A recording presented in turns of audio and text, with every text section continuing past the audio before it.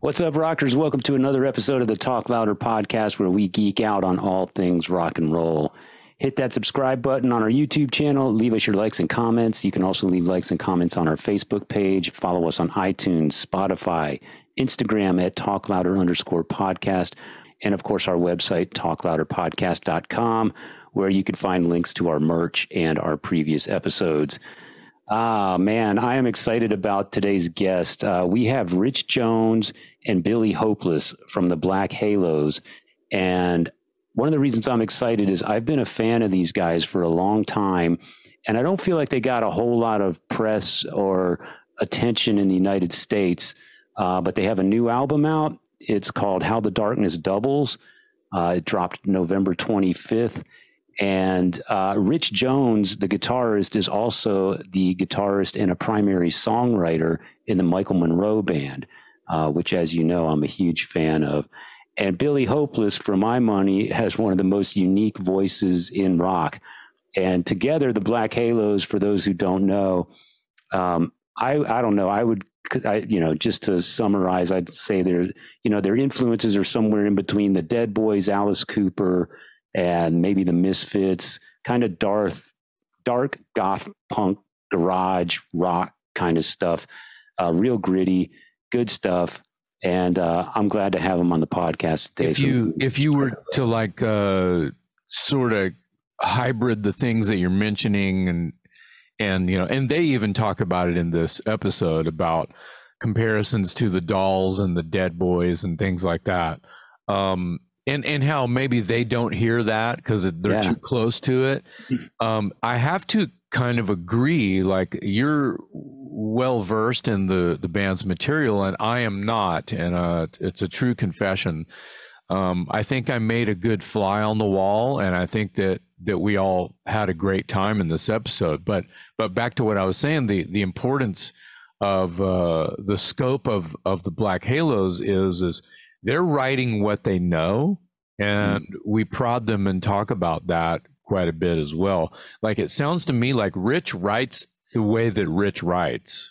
Yeah. And I think that Billy is being himself 100% all of the time. So when you get that sort of marriage, you have a tone and a color that you are. Whether your fan base that you've built, because obviously these guys have worked their ass off with some constant touring, and they talk about that. Yeah. Even though they had quite a long break just by the laws of man and life gets in the way kind of shit. They don't hear the comparisons to the Dead Boys, but when you think about what you and I just described, you go like, wow, okay.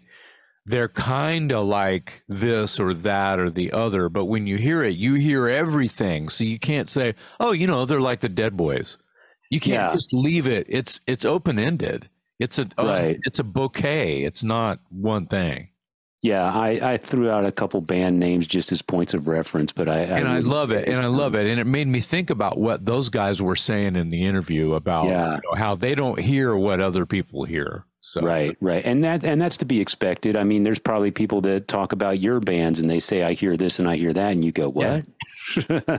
Yeah. Yeah. So it was a lot of fun having him on the show. I'm a big fan of Rich, his work with the Michael Monroe Band. He's a primary songwriter on the previous two records from Michael Monroe, and those are great records. And it's the first time that he and Billy and their other guitar player, Jay, have put out a proper full-length album in 21 years.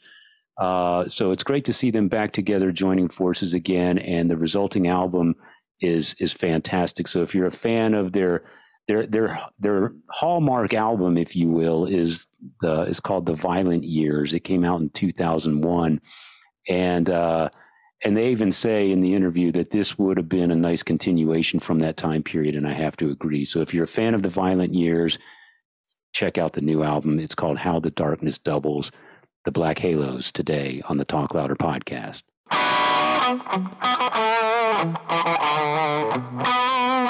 We have a new album to talk about, How the Darkness Doubled, the latest album from the Black Halos. First time that you guys have joined forces in like 20 21 years or something like that. So what took so long? Yeah, why don't you tell us how you really feel, Dave? Well, as a fan, I've been waiting a long time, so I figure I got the two guys here that can give me the answer. It's funny, right? When you say like 20 years, I'm like, oh my God, it feels so old, you know? Well, thank God Dave wasn't holding his fucking breath. Yeah, right. He'd be dead and blue and something. You know? Yeah. But, yeah, go ahead. 20 some years. Yeah, I mean, a lot of it is, just life kind of happens to you. I moved. We were in Vancouver originally when the band was happening last time, and I moved to London. I lived there for like 10 years. I lived in Berlin for like 5 years. Wow. So doing a band together was a little tricky, and it kind of came back together like pretty organically. Me and Billy did a tour of Spain in 2016, and to be honest with you, we're like, if we're going to do a tour of Spain, then maybe we should record something. And then from there, it was like long distance writing, and it came back together in this way where it wasn't forced, which is I think a good way to do it. I think it's why it's gone well so far. Yeah, I think that when we went to Spain, we got real drunk. We had a lot of fun, and I think that really helped, because sometimes when you're drunk, the best laid plans really come together. And really, that never seems to happen. And then wow, Jay seemed to. We told Jay we got back, and I remember like getting back and talking to Jay, and Rich talked to Jay and saying, we had a great time in Spain, and I'm still hungover. And I think Jay went, well, man, I want to be hungover with you guys, and I want to have a good time too. So that really helped. And, you go to Spain's it's very, it's just a great place. It's a lot of fun. It can really do wonders for you. I suggest everyone go there. Wow. So, but prior to the new album, you guys actually did regroup a little bit, and this might've been the result of some of that long distance writing you were talking about. You put out that EP. I'm going to mangle the title Geisterbahn 2 or something like that. Yeah, that's it. Is that it? Yeah. Okay. And that was sort of the initial coming together of you guys again after a long time. Is that right? Well, I put out this solo single, and I asked Rich to play on it. And Rich said, yeah, he'd play on it. And I think that sort of really got me going. I was like, wow, and then when we went to Spain, it's like that we actually didn't have anything really to sell besides that. So it was kind of like, well, do you want to do this song? And Rich was like, nah, but we should do the Halos. I think that really, set the spark for the Geisterbahn single and the songs on that. And I remember when we were in Spain, the plan was, okay, well, let's start writing. But of course, you're having a good time in Spain, you're drinking a lot, and that's what you can, right? I'm seeing a theme here. Yeah, we didn't write a damn thing in Spain. Had a great time. Well, the Geisterbahn thing was sort of a reintroduction of the two of you guys and Jay working together again. And I remember I reviewed it for my website, Too Fast to Die. And it was like trying to review a 3-song EP. I wanted more to work with, but I couldn't not review it because those 3 songs were so good. And I like the variation too. There was kind of the Tandem Drown. I thought was a nice, slower song. Yeah, it was good stuff. Of that one. Yeah. It might be my favorite on there as well. So that brings us up. I forgot we released that.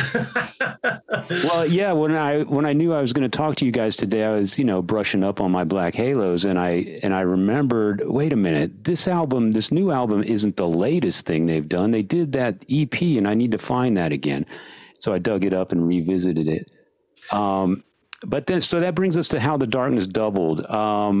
First of all, is there any significance to the title? Yeah, well, there's a couple things about it. The title comes from a lyric from the song Marquee Moon by Television, which I always really liked. I thought, it was a great lyric. It's a great song. Yeah.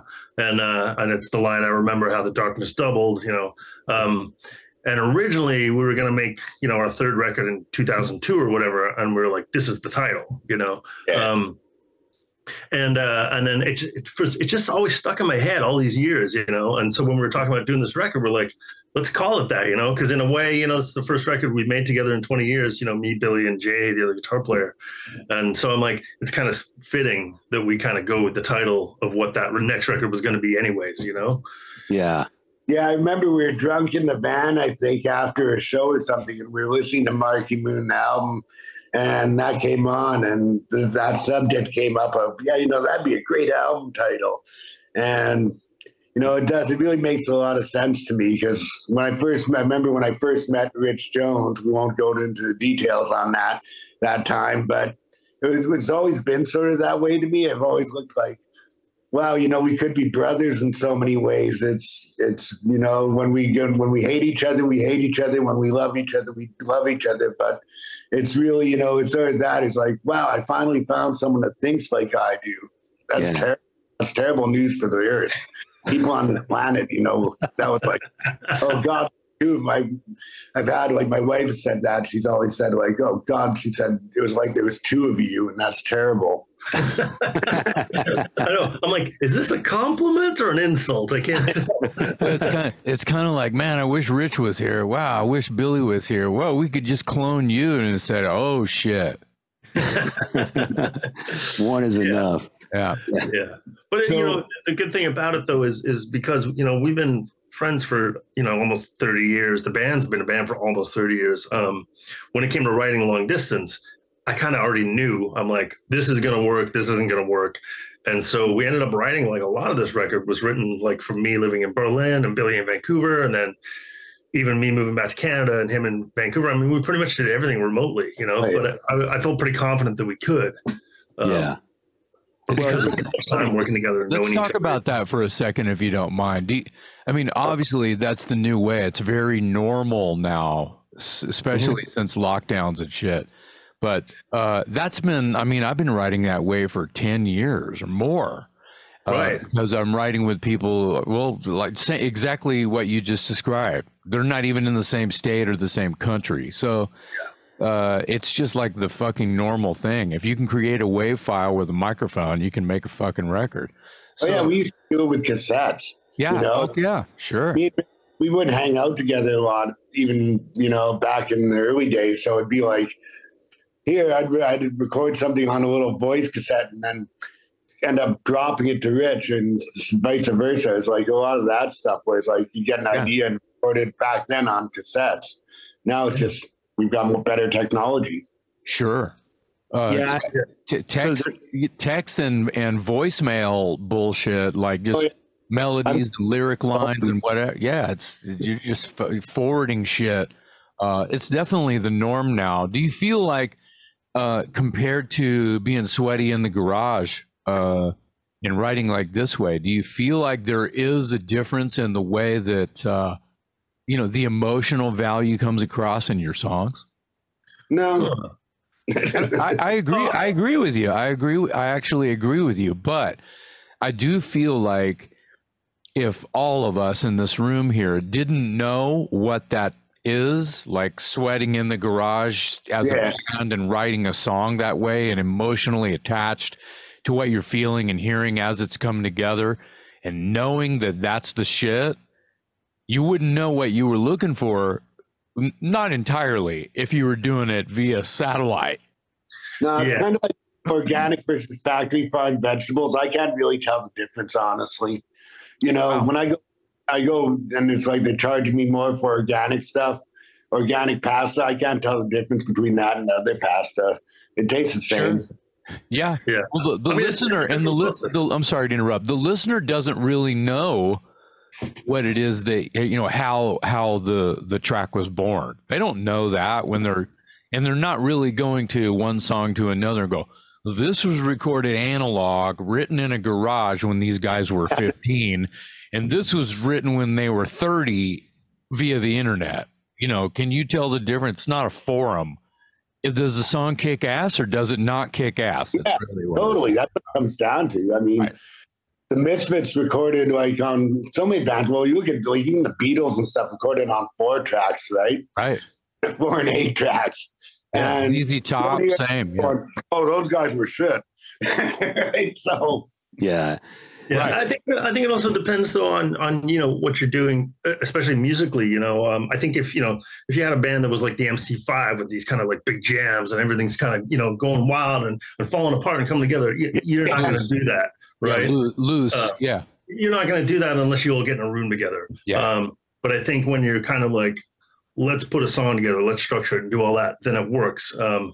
And that's a very, very, very, very good point. Whether it be Sign of the Times or, I mean, I'm sure that if you could get the drummer and maybe like the bass player or something to put together a jam track, I'm sure the rest of the people could cut on top of that, and it would feel like what you described. But yeah, you're right. That's a really, really strong point. And I think it's worth talking about. Okay, and rant over. Let's run down some of the songs. Tenement Kids, the first single. I love it. I love the video. Why did you choose it as the first single? Because there's a lot of strong contenders on this record. What made that one your first choice for single? The record company. The truth. I love these guys. They're brutally honest. I mean, we had a short list, but I think I don't think there's a lot of value in fighting with your record company over what they want to release from the record. I'm like, we're not going to put stuff on the record that we don't believe in anyway. So I'm like, this is kind of our short list, and hopefully they kind of feel the same way, and they did. So I think they picked like three or four songs to kind of start with, and one of them we'd already released as a single, so we're like, just get rid of that, and then it just kind of became obvious that was going to be the one. So it wasn't. It was actually kind of weirdly easy. Were you? Was there any concern on your end that this would be your first reintroduction after 20 years? Did you give it a little more thought than maybe you normally would? That hey, we need to come out with a bang, so we're really feeling this song versus that song as a single. I thought that more about the record than about like how it was going to be marketed. You know what I mean? Like, because that's really what it is, right? Yeah. The video is a commercial for your record. Sure. And so, for me, it was more important, like, this record's got to kick ass. It's got to sound great. The songs got to be good. We can't put out something half-assed after all this time. So that was really like where my head was at with all of it. I don't know about if you cared or not, Billy. Yeah, I think once, I remember when you sent me the chorus idea, and I work in social housing overnight. And I was like, oh, when he gave me the title on the chorus, I was like looking around going, well, yeah, this is exactly, do I know this is what I'm doing right now? And I was like, this is going to write itself. But as soon as the first lyric came out of my mouth of crooks and castles, cracks and assholes, I was like, this is it. This song is really great. We're really onto something here. This is like great prose I'm writing. And so, yeah, I think, it makes a lot of sense. That song made a lot of sense. It's a really good rocking song. And, it kicks you where you live. And that's really, that's how it is. It's really important. I think that song it's a very good statement for the times we're living in. And it really kicks you in the nuts. Yeah. That's what you want. Like you said, you want a bull coming out of the chute. That one really has that right from crooks and castles, cracks and assholes. You're writing something that's going to kick in the nuts. Right. Yeah. I think it was whoever made the decision, it was a great choice. And as Rich says, I mean, you could have basically thrown a dart at the album and any song it hit would have been fine. Oh, they're all fantastic. Yeah. Which leads me to Better Days. You just released this as the second single yesterday or the day before or something like that. Something like that, yeah. And Rich, I saw something in some of the press release that basically you were saying that this was a riff that originated as a Michael Monroe. It's something you had written for Michael Monroe Band. We did. Last summer, was it last summer? I guess the previous summer. Now we started doing pre-production for a Michael Monroe record in Finland, and I just, I'd written a lot already, and I felt like the record was kind of missing something with where we were going at the time. And I'm like, I can bash one of these out in 10 minutes. And it was really kind of like that, the original version of it. It was pretty quick. And, it was just kind of one of those like kind of songs. Yeah. And we ended up kind of taking that record a different way. But I'm like, this is a pretty good song still. So I sent it to the Black Halos guys, and I'm like, I have this if you guys want it. But normally me and Billy co-write everything. So I'm like, I totally get it if you don't want to sing this or if you don't want to do it. But he was like, no, man, it's cool. So it ended up working out really good. I actually think it works better with this band than it would have with Michael. So yeah. And one of the things I heard, and I heard this going back to the Geisterbahn EP, is you have a very distinctive stamp, Rich. And it's like, I look at the last two, I'm a huge fan of the Michael Monroe Band, as everybody who listens to this podcast probably knows. But because I rant about you guys all the time. But I hear there's a lot of songs on the Geisterbahn EP and on this latest Black Halos record that I listen to the guitar tones and the riffs and the way the choruses are put together. And I can imagine them being Michael Monroe songs. And I looked at the credits on the Monroe records, the past two records, you're all over those things. And I think it's just, I'm just pointing out the fact that I think you have a very distinctive sound. And you take the Michael Monroe Band and you take the Black Halos and you swap the vocalists, and it's almost interchangeable to my ears. Yeah. I think the Black Halos stuff is a little darker. Oh, for sure. Yeah, I was going to, if I may, Rich's footprint is there. It's like, there's a Yeti. Oh, Rich was here again. Then you got, the Abominable Snowman shows up. That is not Rich, but that's Rich, and Rich has been here. So that obviously you can see Michael coming a mile away. But when Billy is singing on your somewhat interchangeable style of writing, I think it takes off to another level of grit. Yeah. It's definitely darker with Billy singing. Yeah, I mean, you choose which grit of sandpaper you like the most. There's grit. I mean, Michael's got grit, but it ain't Billy grit, right? No, it ain't. Yeah. Right. I don't think anybody's got Billy grit. It's a compliment. It's a compliment. Compliment to the writing, a compliment to Billy, compliment to the lyric, right? Well, that all comes together on the album too, because Michael does a duet with Billy on the record. So and even better, right? I was just going to go there. Speaking of Michael and Billy, simultaneously, you guys share vocals on "Ready to Snap." Yeah. Song off the new album, which is actually a cover of the Wanderers, a Stiv Bators band from 1981. So. Tell me how you settled on that as a cover, and then it's pretty obvious how Michael got involved. But what was it like collaborating with him? Did he send his vocals over the internet, and then you guys just kind of spliced it together? Tell us a little bit about that song. I think, did you pick it, Billy? I can't remember. Yeah. Well, me and Rich when we first met and stuff. It's like, along with the Dolls and like the Stooges and stuff. I mean, we're devout followers of the Church of the Masturbators. And so, really, I think it was like anything that he put out, we're pretty much like, same like the Dolls. It's like anything that you get, Johnny Thunder, Stiv Bators, anything like that, we're all over it. And the Wanderers album, I remember like me and Rich both like going, man, some really great songs on here if they got rid of those keyboards. Those terrible keyboards. But still, even though with those terrible keyboards, you couldn't help but listen to that album over and over again because, hey, it's Stiv, right? And that's that song. Just I always thought that was like, coming from me and the way I think in life. There's certain songs when I hear a song, and I think most people when you hear a song, I can really relate to that. Mm-hmm. Exactly what the singer is singing, and I can really relate to it. Well, that's one of them for me where I'm like, that song I can totally relate. Yeah.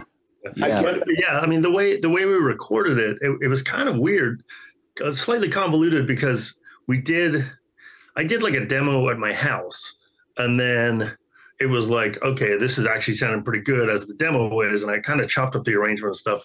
And then it was like, well, we'll just get Danny, our drummer. He can just, replace the drums on it. And then one by one, we kind of replaced stuff. And then we had a finished version with just Billy singing. And that was, that already sounded pretty good. And I guess I must have mentioned it to Michael. And then he was like, oh, really? And I'm like, you want to sing on it? And he's like, oh, yeah. He's like, that'd be amazing. So I ended up in the spring, in Finland, I had like my laptop and I just had a little interface with me in my apartment. And he came over and we basically just tracked the thing in like an hour or something. He did like 3 or 4 takes and they were all great. I'm like, this is great, man. I'll just cut it together with what Billy did already, and it worked out really well, I thought. So yeah, and you made a mic stand out of that luggage. Yeah, we didn't have a mic stand, so Michael had a suitcase with him, and he kind of pulled the handle up, and then like taped the mic to the top of the handle, and then put it on a chair. I'm like, man, if people could see this, Oh, right there. That's my kind of shit right there. That MacGyver crap. I love that. Oh, it's I have a photo of it somewhere. I'll send it over. It should be fucking on the album cover of him. Yeah, Seriously. The telescopic handle on the. It's fucking great. I'll never hear that song the same way again. Now, you can just picture him singing into a suitcase. Yeah. Let me ask you this: how come he just didn't hold the mic? Yeah, I don't know. It's weird. It's a person's choice. Yeah, you're right. I mean, you're right. Why do I give a shit, right? Yeah. Well, you know what though? He kind of gets into it too. Yeah. He kind of gets into it in the studio. I mean, he'll kind of be like this, and I can imagine the recording maybe wouldn't have been as good, but right. Yeah. So tell me the song Frankie Come Home. Who is Frankie? Oh, it's the Kray brothers. They were like the London gangsters. Okay. It's about the Kray brothers. They were these twins that like ruled like the East London in the 60s, these kind of murderous East London gangsters. Wow. And there's a movie called Legend with Tom Hardy plays both brothers in the movie. Oh, right.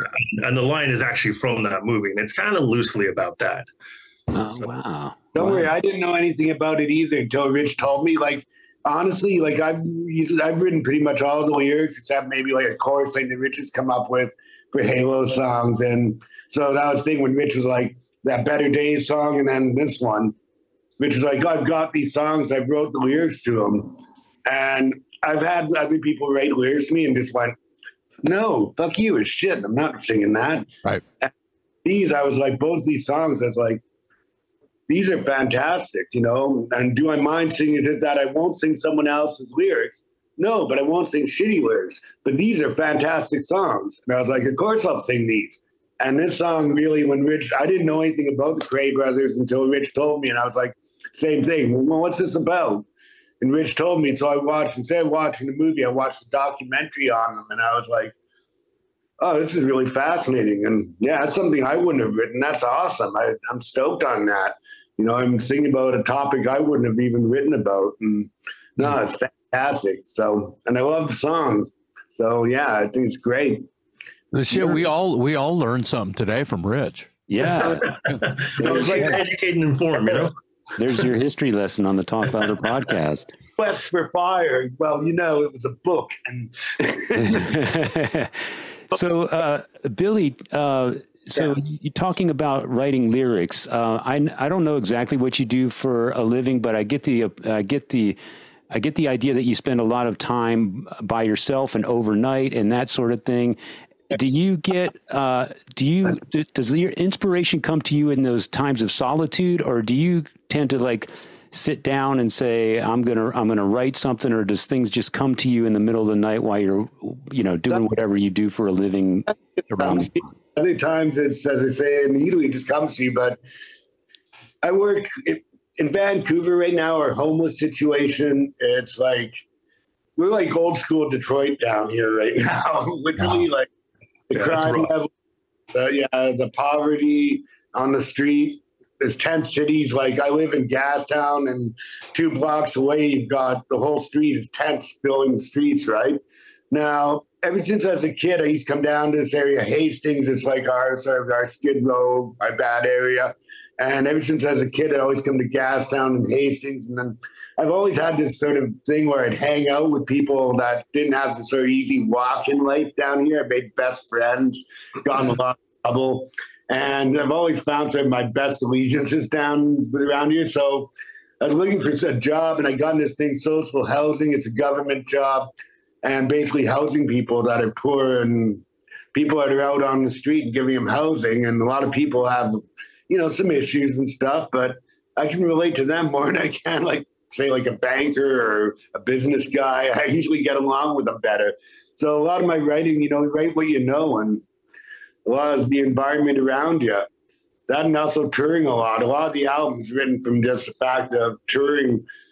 So these reckless tours we did, like years of touring nonstop. And, you know, when you look back at some of that now, and you don't realize it when it's happening. It used to. In fact, I'd write was on tour in our van on tour. But now looking back and stuff, it's like, it's even more easy to write. It's like, oh yeah, I know. I want to get back out there. God, that was terrible. And yeah, you're right.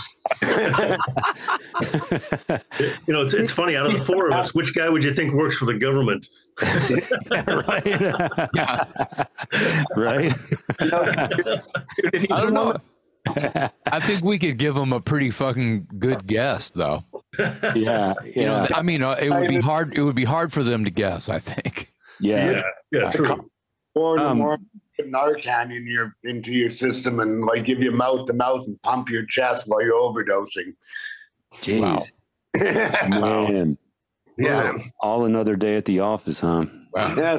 Needs to do it. Someone's got to be there, right? That's true. Someone's got to do it. So thank you for doing it. I'm sure it's much appreciated. People can relate to who understands the situation, and then some Skippy McPickle fresh-faced kid who's looking going, oh my God, because that kid's not going to get it done in time. No, they're gonna Google it. Yeah. Yeah.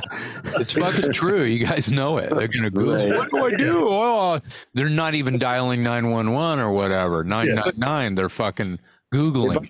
I wouldn't want Skippy McPickle, and when I woke up, I wouldn't want Skippy McPickle shaking me, going, "Are you okay?" I'd want me going, "Hey, man, that was close." Yeah. Sorry that guy died. He couldn't get on the Wi-Fi, you know? Right. Wow, that shit is real though, man. Yeah. Another song on the album, and then we'll move on. But I just wanted to focus on the album because it's pretty solid. There was a track on there called "Forget Me Not," and "not" is spelled with a K. So I was curious to. And by the way, it's a super catchy song. I'm driving around listening to it in my car, and it's got this lyric that it's talking about old time rock and roll and just being in love with rock and roll. And there's a line in there that says, with the yeah yeahs and the whoa whoas, and it sounds so simplistic, but it's absolutely perfect for that song and that spot in that song, and it's stuck in my head. So tell me, number one, why is the title written with a K, Forget Me Not, and then what's the inspiration behind that song besides possibly just a tribute to the love of rock and roll? Well, you know, the not thing, it's like, I like old stuff. I like a lot. You know, I sang about the Flea Circus at one time, and I've always got a thing for nostalgia. And, you know, you used to tie a knot around your finger, right? Yeah. To remember that old thing, tie a knot around your finger to remember things. And I like it. Yeah. Yeah. So, you know, that's sort of where that sort of comes in. I like plays on words too. And, you know, I was just saying earlier how the computer has made us really stupider, because I can remember my parents' phone number, their postal code, their address. I can't remember my password I made yesterday, right? Yeah. Back then we had to remember things. And that sort of thing would be like, well, if I tie a little piece of rope around my finger, I won't forget. Well, I don't think people are really forgetting as much as we are nowadays, right? Yeah. Yeah. Yeah. And I mean, musically, that song, it's funny to me, like the band used to get compared to the New York Dolls a lot. And I'm like, I don't hear it. You know, I mean, I love the New York Dolls, but I'm like, I didn't hear it at all in what we were doing. And I'm like, you know, it'd be kind of fun to do something like that. And it was right around the time that Sylvain passed as well. And I played at the tribute thing they did, like there was like a live stream thing. And my head was kind of in that space. I'm like, we kind of, it'd be cool to do a song that was more that vibe because it's really different for the band, I think. Yeah. So that's where it kind of went musically. And then Billy just kind of, like, I think the first thing you sent me back, I'm like, man, you just nailed it right away, So, hey, and that's it. I think. See, Rich was going with the Dolls thing. I think I was sort of hitting that Ian Hunter moment, right? I was going. That's also fair, yeah. Hoople. I was hitting the hoop. I was like slam dunking the hoople there, and I think that sort of like, yeah, and that's it. Like, I've loved rock and roll since I was a kid. It's been like my whole mission in life. My greatest love has been rock and roll throughout the ages, from like the 50s stuff all the way up. And when it comes down to it, that's sort of it. The yeahs and the whoas. That's really, those that's it. You gotta love those. When you're writing a song, I think people sort of don't realize that, the Misfits, the Ramones, any great band, the things you love, from the Beatles going, she loves you, yeah, how simplistic that was. But hey, it worked, didn't it? Yeah. You're singing along, kids. One thing I say to Sammy Yaffa a lot, who plays in Michael's band with me, because we talk about different kinds of music, and I'm like, the guys like us that play rock, I'm like, we're kind of like the jazz guys were now, like when we were younger. There's not a lot of like young kids that listen to guitar rock anymore. We're kind of like a little bit like old people music. You know what I mean? If you think about what like rock is on the radio now, it's fucking Imagine Dragons or whatever. I'm like, right. I don't hear any rock in that at all. Right. And I'm like, that's kind of, unfortunately, and I think like Jan Wenner said it recently too, right? He was talking about the Rock Hall of Fame. He's like, rock's over. It's like jazz now. And people were laughing at him. I'm like, I kind of been saying that for a long time. It does feel a little bit like that, There's a fan base there for sure, but it's like, the Grammy Awards. It's like, they give out the Rock Awards before the thing's even on TV these days. Right. It's kind of it's a lot more. It doesn't dominate music like it used to, Yeah, but I'd like to do devil's advocate here and say that I think, like with things like, who would have figured electro swing would have come out, right? And that the thing about kids nowadays, and I think when Retro World sort of nailed that, our song Retro World, is that it's just going to keep going around because there's always some kid who's going to look and go, and I don't get it at times why, because there's better technology out there, but it's some kid who's going to look and go, typewriter, cool. And that, I think with rock and roll, with music, it's the same thing. Like when we were listening to music, I remember when I'm being a kid, and you'd always listen to stuff before you and go, I was always looking for stuff that was before my time and going, oh, this is really cool. And now it's like, I listen to like jazz and I listen to like a lot of really old stuff as well. And I go, you're always on the search for that thing that's sort of like, well, no one else is into this and I'm into it. So if it is that kids aren't into it right now, I think that's really cool because that means it's going to be a research. Whenever something becomes hip and cool, it gets overblown and then it ends up being discarded. And then some kid walks into Value Village and goes, or like your thrift store and goes, oh man, I'm going to start wearing this again. This is cool and edgy because no one's wearing this. And then suddenly everyone looks and goes, I'm going to wear a trucker baseball cap too, man. All right. And then everyone does it again and it becomes unpopular again. And, right. Saying that glam is on a research. And I'm like, glam's on a research again? Yeah. This is turning into like the Get Off My Lawn podcast. Right. I have this theory. I think people forget that like there was a Christmas Story 2 movie made a few years back. And as I said, nowadays we forget things and we're getting dumber that they forget that. And now they're going, hey, there's a new Christmas Story movie, Christmas Story 2 coming out. And everyone's like, oh my God, that's amazing. It's like, well, they just did one a few years ago. You just forgot about it. And the same thing happens where rock and roll, it's going to keep coming back and it keeps, like our type of rock and roll, it disappears for a while and then everyone jumps on a new bandwagon, but people keep coming back to it. I mean, it just seems to always go that way. And then some kid looks and goes, you guys, I've never heard music like that before. And I'm like, well, it's been around for a long time, but that's cool as long as you're getting into it. Yeah. Yeah. I have this theory that, you know, it never really goes away. And I'm agreeing with everything you're saying, but it never goes anywhere. And it's not really dormant because there's people out there in this room that it doesn't go away for you. You always have liked what you have always liked. And all of us can say that too. We wear it on our sleeve, who we are all the fucking time. So there's no question, like just because this new thing is trendy and comes in, you know, I can watch the dollar bill blow right by me. And there's a lot of people that are chasing that. Well, that means they have to change their whole fucking wardrobe. They have to do something different to their hair just to sort of keep up with the fucking Joneses. And that makes no sense at all. It's like, dude, you're going to drive yourself fucking mad. Yeah. Having to think that way sounds like a lot of fucking work. So listening to old rock and roll or whatever it is that you like, I don't care if it's Britney Spears or Disney pop or whatever. It doesn't matter to me. If that's your fucking thing, bleed the shit. Bleed it all the time. It never goes anywhere. It's right there fucking in front of you. That's your best friend. You're going to leave your best friend to go make new ones? Fuck no, you're not.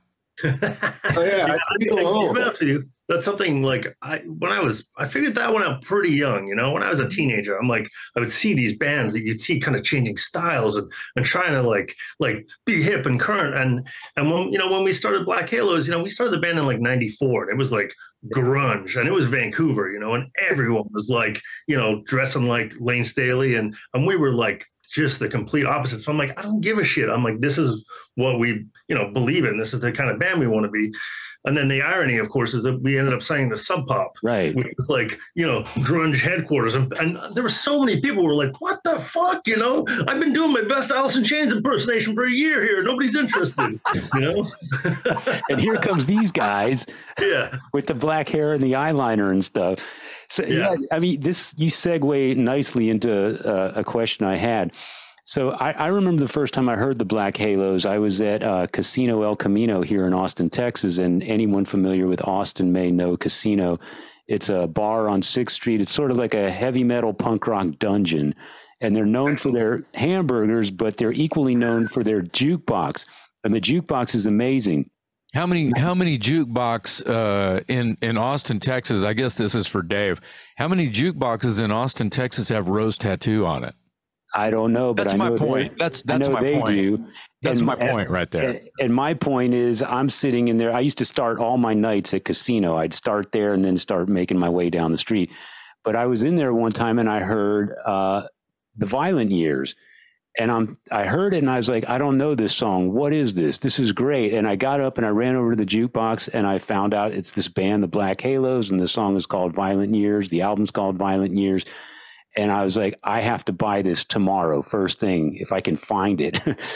And so anyway, I get the album and I become a big fan of it. And I noticed, just like you're saying, Rich, it's on Sub Pop Records. It came out at the height of grunge.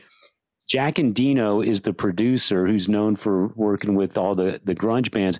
So was working with Jack and being on Sub Pop a matter of convenience because you guys were in Canada and he was in Seattle, or did you actually hear an album or two that he had done that you went, I want that sound for our band?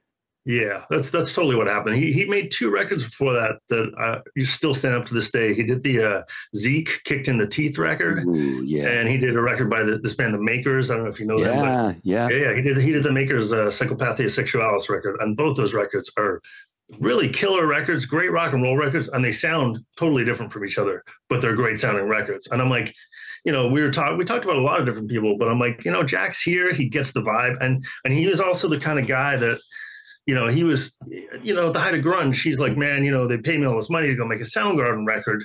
But he's like, I don't need to make, you know, 10 of those records a year. He goes, I make one of those to pay the bills. And then I make the records I want to make.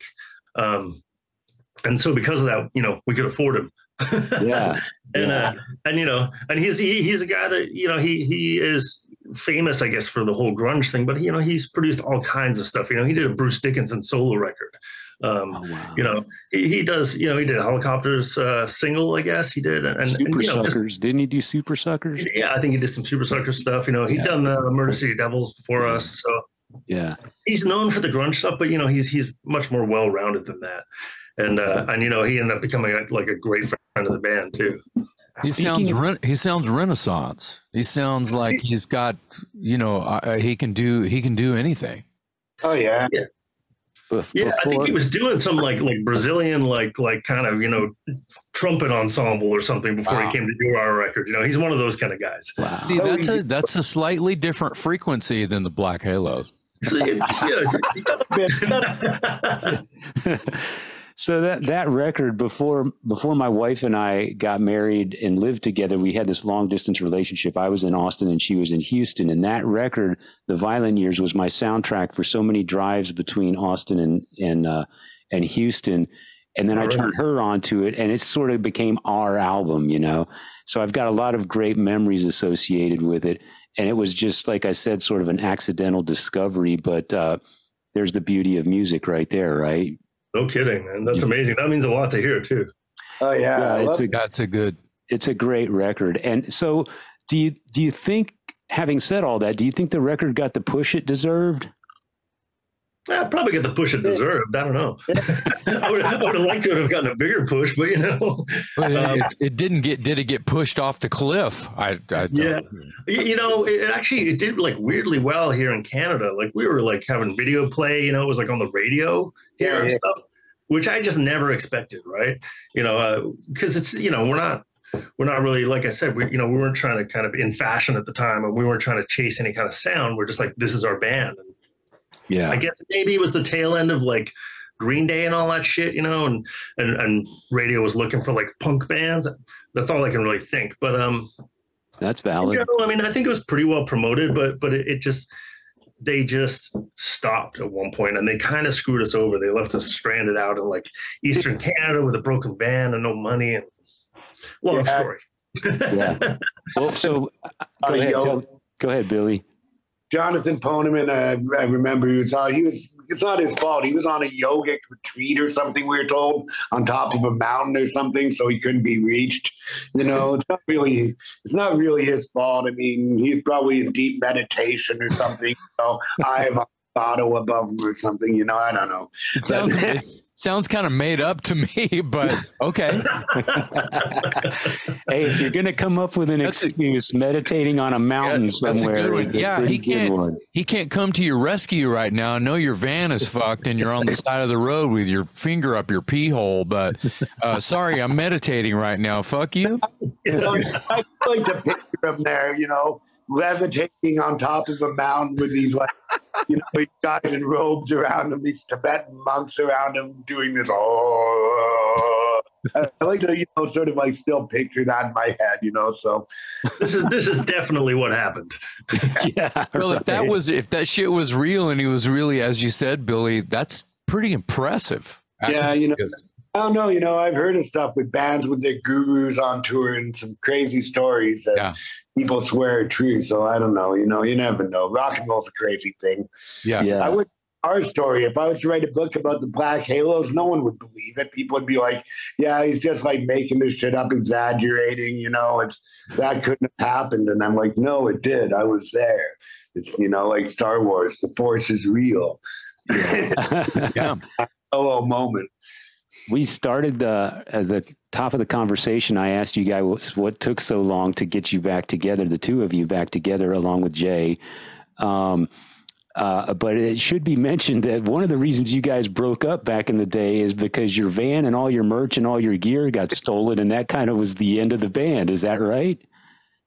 That was later on. I think that incident was, I was in Montreal. I was like, so for me, it was like the tail end when the album, Rich wasn't around, Jay wasn't in the band at that point.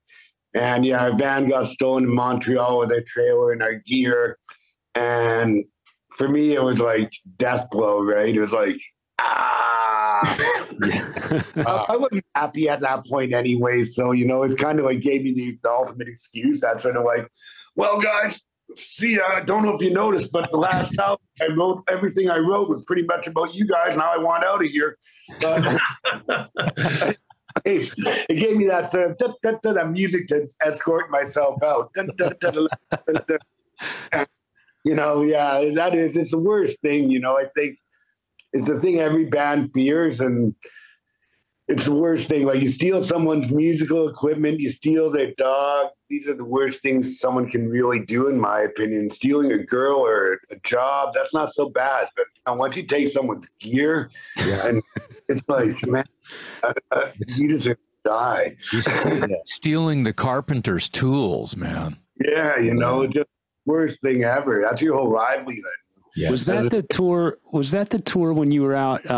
You came to Austin to do South by Southwest, and I think you were out with the River City Rebels. No, it's after that. It's after that. You know, drums ain't cheap. Let me tell you. Yeah. My son is a drummer, so I can appreciate that. Drums ain't cheap. A lot of people don't realize the cymbal pack is like, your cymbals are fucking like shit. It's brass, but no, it's gold, man. They charge a lot for good cymbals, good sounding cymbals. Fucking pricey. Yeah, you know. It's insane too. It's like the biggest instrument. It's like the biggest pain in the ass to haul around. Everything's super expensive. You know, you don't get any of the glamour. I'm like, why does anyone become a drummer, man? Yeah. Sitting in the back in the dark, you know. Oh, seriously, right? Billy, I guess you get to sit down for the whole show though, so that's something. Yeah, I guess, yeah.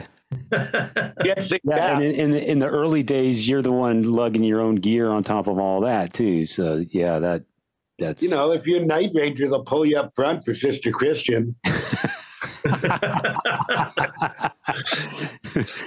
Billy, did I hear, or did you tell me, or somewhere through the grapevine, did I hear that you were in the running to be the front man of the revived Dead Boys? No, that sort of came up one night though, when Rocket from the Tombs was playing in Vancouver, and Cheetah asked me backstage, and I said no. I said, actually, as I said, I don't want to live in a dead man's shoes, and you know, like, I didn't think it was cool and right, so I said no gracefully. And then Jeff Magnum at CBGB's, when we played CBGB's, Jeff Magnum was there, and he said, you know, there are some questions for you, and one of the questions was that, you know, so Cheetah, you know, he's talking about doing this, what do you think? And I said, I told him no already, and he goes, that's the right answer. Wow. And he shook my hand and said, that's the right answer. And I was like, yeah, you know, and he said, you know, I heard you guys sound like the Dead Boys. I was watching you guys. I don't hear it. And I was like, yeah, you know, whatever, you know, but no, I said, it's a total compliment if someone says it, you know, you guys are fantastic. But yeah, just, I don't know, you know, it's that thing, like Michael Graves, how do you think he's feeling right now? I think Danzig proved his point. What do you want? When you see the Misfits, I want Danzig singing. Yeah. And it's a real hard jump for that stuff. And, you know, like when these bands do that now, like where it's like, yeah, we've got one member and it's the drummer. Yeah. Yeah. And I always say that with the Dead Boys thing in any of these bands, I say that the Simpsons already did it when they had that episode with, all right, who likes the Doobie Brothers out there? Because we've got one of them. Right? And, you know, it's that thing. Like Tommy Thayer, you know, I'm sure he's a great guy, but don't sing Shock Me. You know? Yeah. I think any of those gigs are a tough gig to do, you know, and you kind of, you either got to approach it with like a ton of reverence, or you got to approach it like, this is just my job, man, you know? Yeah. I've worn those shoes before recently. Yeah. Jason just filled in a couple gigs fronting Accept. Oh, see, yeah. I just played with Accept in the summer in Germany. Wow. I just did 4 shows on the East Coast with fronting Accept because their singer was sick. I'm sure you were great. Pretty rad. Yeah, I'm sure you were great, but Accept without Udo is unacceptable to me. Yeah, well, see, now you're thinking like me going in, right? But the thing is, Mark Tornillo has been in the band 12 years. I understand your argument fully, bro. But here's the deal. Mark is a legend. You know, he was a PT Quick. He's been around forever. The guy is he's a killer throat, man. He's fucking powerful. He's been in the band for 12 years and done 5 records. He's been in the band longer than Udo was. I know, but I heard Udo. But what we fell in love with was Udo. So I get it. So trust me, I was channeling Udo more than I was channeling Mark. So. I saw Udo on tour. Oh yeah, when he played here in Vancouver, and I saw Accept when they played, and I have to take Udo's side on that. I have to, because same like the Wasp thing. I'm sorry, but Chris Holmes doing Wasp, that singer he's got is not cutting it. Blackie with the other guys, he's doing a great job. Yeah. And I'm just honest. Like Udo, I was like, no, I've seen Udo. I was like, this band is killer, and Udo's killing it. It's very rare. Like Teenage Head, we just saw a Canadian band Teenage Head play, and goes Gordy Lewis, the guitar side. And that's a very rare case where that lineup, I think they only have like the bass player, is the only original member, but they did a fantastic job at it.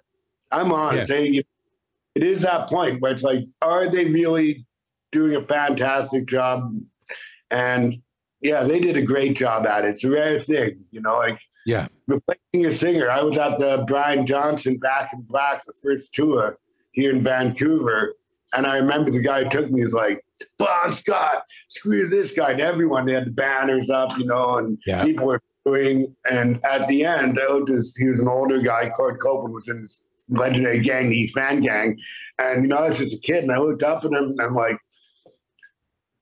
and he goes, he was all right. Let's go back. He's all right.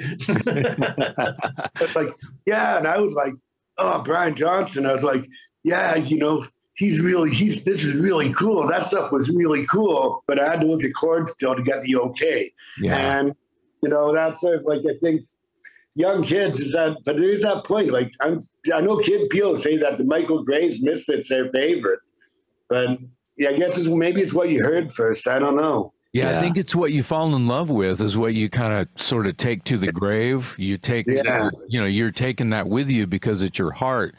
And I mean, we've talked about this on this show 1,000 times, literally. We even had an episode called Replacement Singers.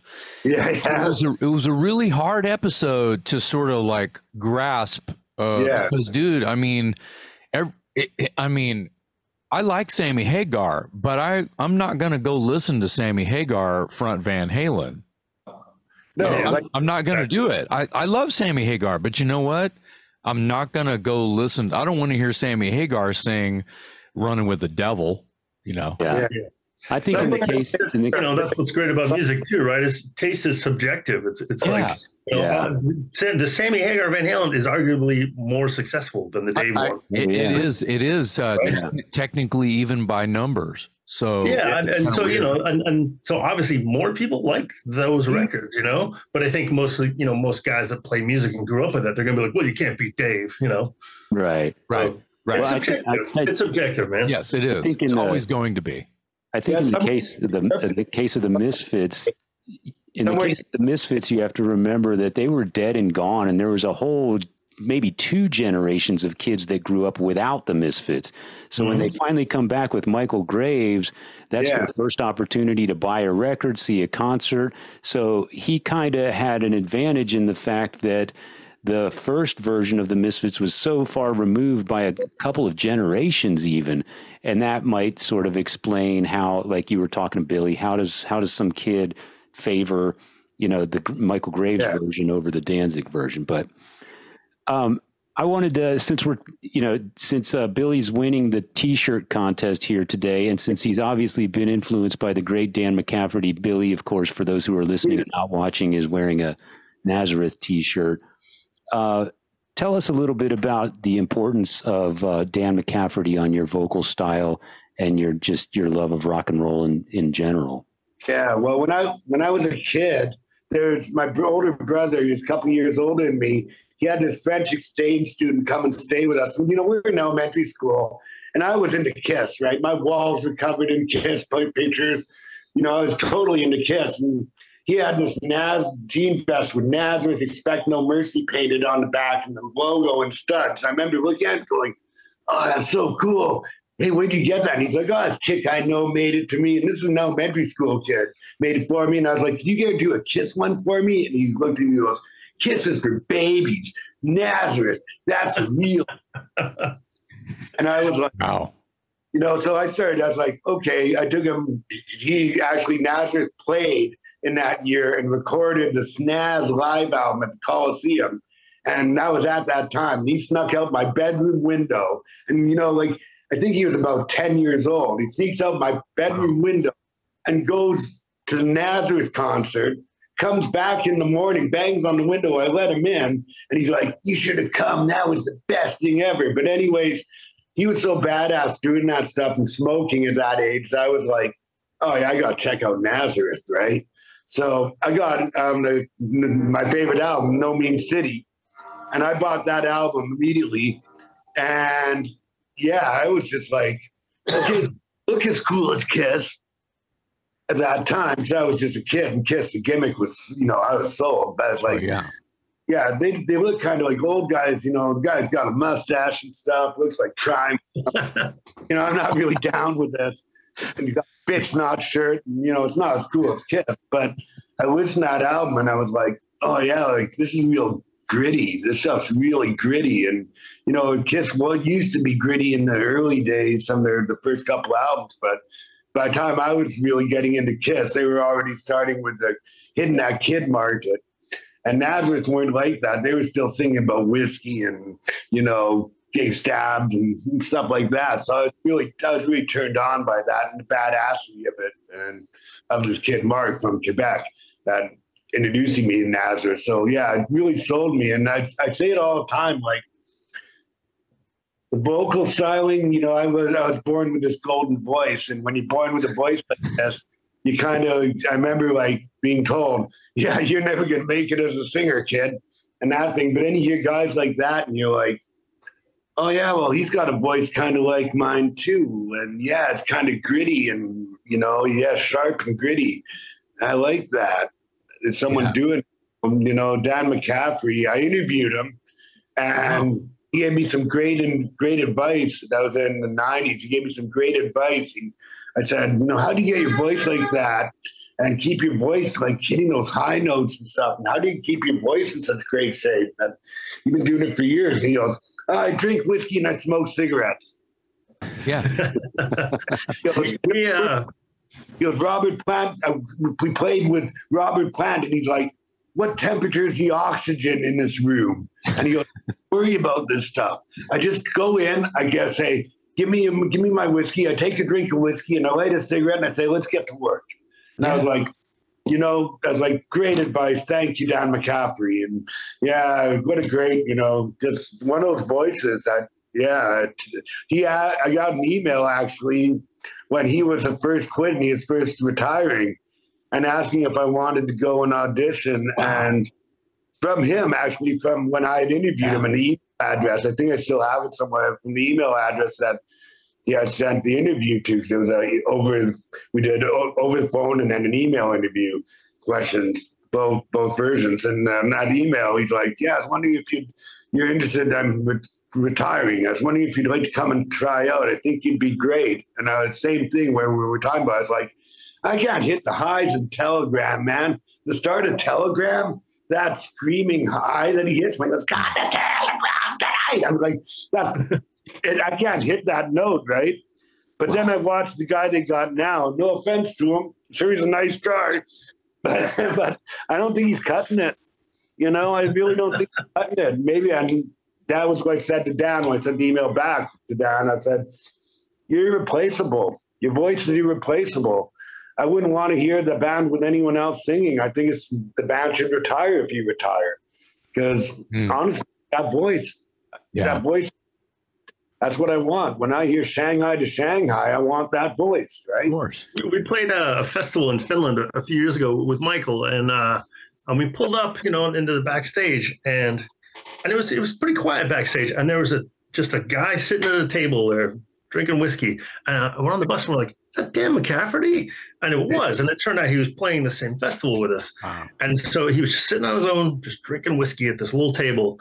And so we went over, we talked to him, and he, super gracious, really nice guy, but in really bad health, Yeah. And I didn't realize the extent of how bad it was until he came out on stage, and it was just him. And he had a backing tape of like Nazareth from the 70s. It was like a live show, but just the band. And a guy had to kind of, put his arm around him and walk him out onto the stage to a chair at the front. And he sat in his chair, and they just lowered the mic to him. And Michael came out and introduced him. And you could see the crowd was like, what is this dude sitting in the chair with no band, And then the first song kicks in, and he just starts singing, and that voice comes out. And the whole place gets to their feet, Wow. and everyone went nuts. And we're all side of the stage, and I'm looking around side stage, and there's like not a dry eye in the house. You know what I mean? It was unreal. And you could tell like he was struggling. Like, the guy could barely walk, but man, he could sing. Wow. Oh, Unbelievable. I literally got goosebumps as you were telling that story. I'm getting verklempt over here. Wow. And Michael, seriously, man, we're like grown men at the side of the stage, like crying watching this. You know what I mean? I wanted to cry. I wanted to cry so bad the other day, but I had to power through that. Hey, Billy, you just became the coolest motherfucker in the room. you were asked to audition for Nazareth. Wow. Yeah. But it's that thing, like, come on, man. Like, no, as I say, that guy, like, I say, certain singers, like Roy Orbison, he opens his mouth just a little bit, and the angels fly out. Yeah. He opens his mouth, and it's like a shrieking banshee, right? Comes tearing out there. Yeah. It's like a No, he changed the world, man. He changed the fucking world. Yeah. I think we can all agree that one of the greatest of all time, and a huge loss the other day. So cheers to you, Dan McCafferty. Thanks for all the music. Speaking of the music, are you guys going to tour this new album? And more importantly, are you going to get to North America where I can see you, Texas specifically? I'm being greedy here. It's like the $1 million question. I mean, we just announced a bunch of dates in January, just in Canada, like West Coast and Ontario here. Because everyone's got day jobs now. I mean, that's the truth of it. So if we do stuff, it's got to make sense. That makes sense in terms of like, is it going to help the band? But also like, are we going to make some money? Yeah, sure. Being brutally honest, like that's what it is. We're not 25. We're not going to get in the band for 6 months like we used to. But we are going to tour. It just really depends. How the record's received, what kind of offers we get. If we can drag people away from their jobs for a couple of weeks. Yeah. We do plan on working the record for sure. Oh yeah. Well, I hope so, because it's a really strong record and it drops November 25th. Is that right? That's right. 2 weeks today, man. Okay. So by the time this episode is posted, the album will be out. It's well worth grabbing. It's awesome. I've been listening to it nonstop for a couple weeks now. And it's a great return from the Black Halos. I hope it puts you on the road. I hope it's, as you said, well received and successful for you guys. Because I want you guys to stick together as a band, man. I really like every time you get together, you produce great results. So thank you. Congratulations on the album. And, thanks. And thanks for being on the Talk Louder podcast today. We appreciate you guys. And thanks so much for having us. It was really great to talk to both of you guys. Yeah, and Billy too. Yeah. You don't see much of him, do you? Yeah. All right, guys. On behalf of my co-host Jason McMaster, I'm Metal Dave, along with our special guest today, Rich Jones and Billy Hopeless from the Black Halos.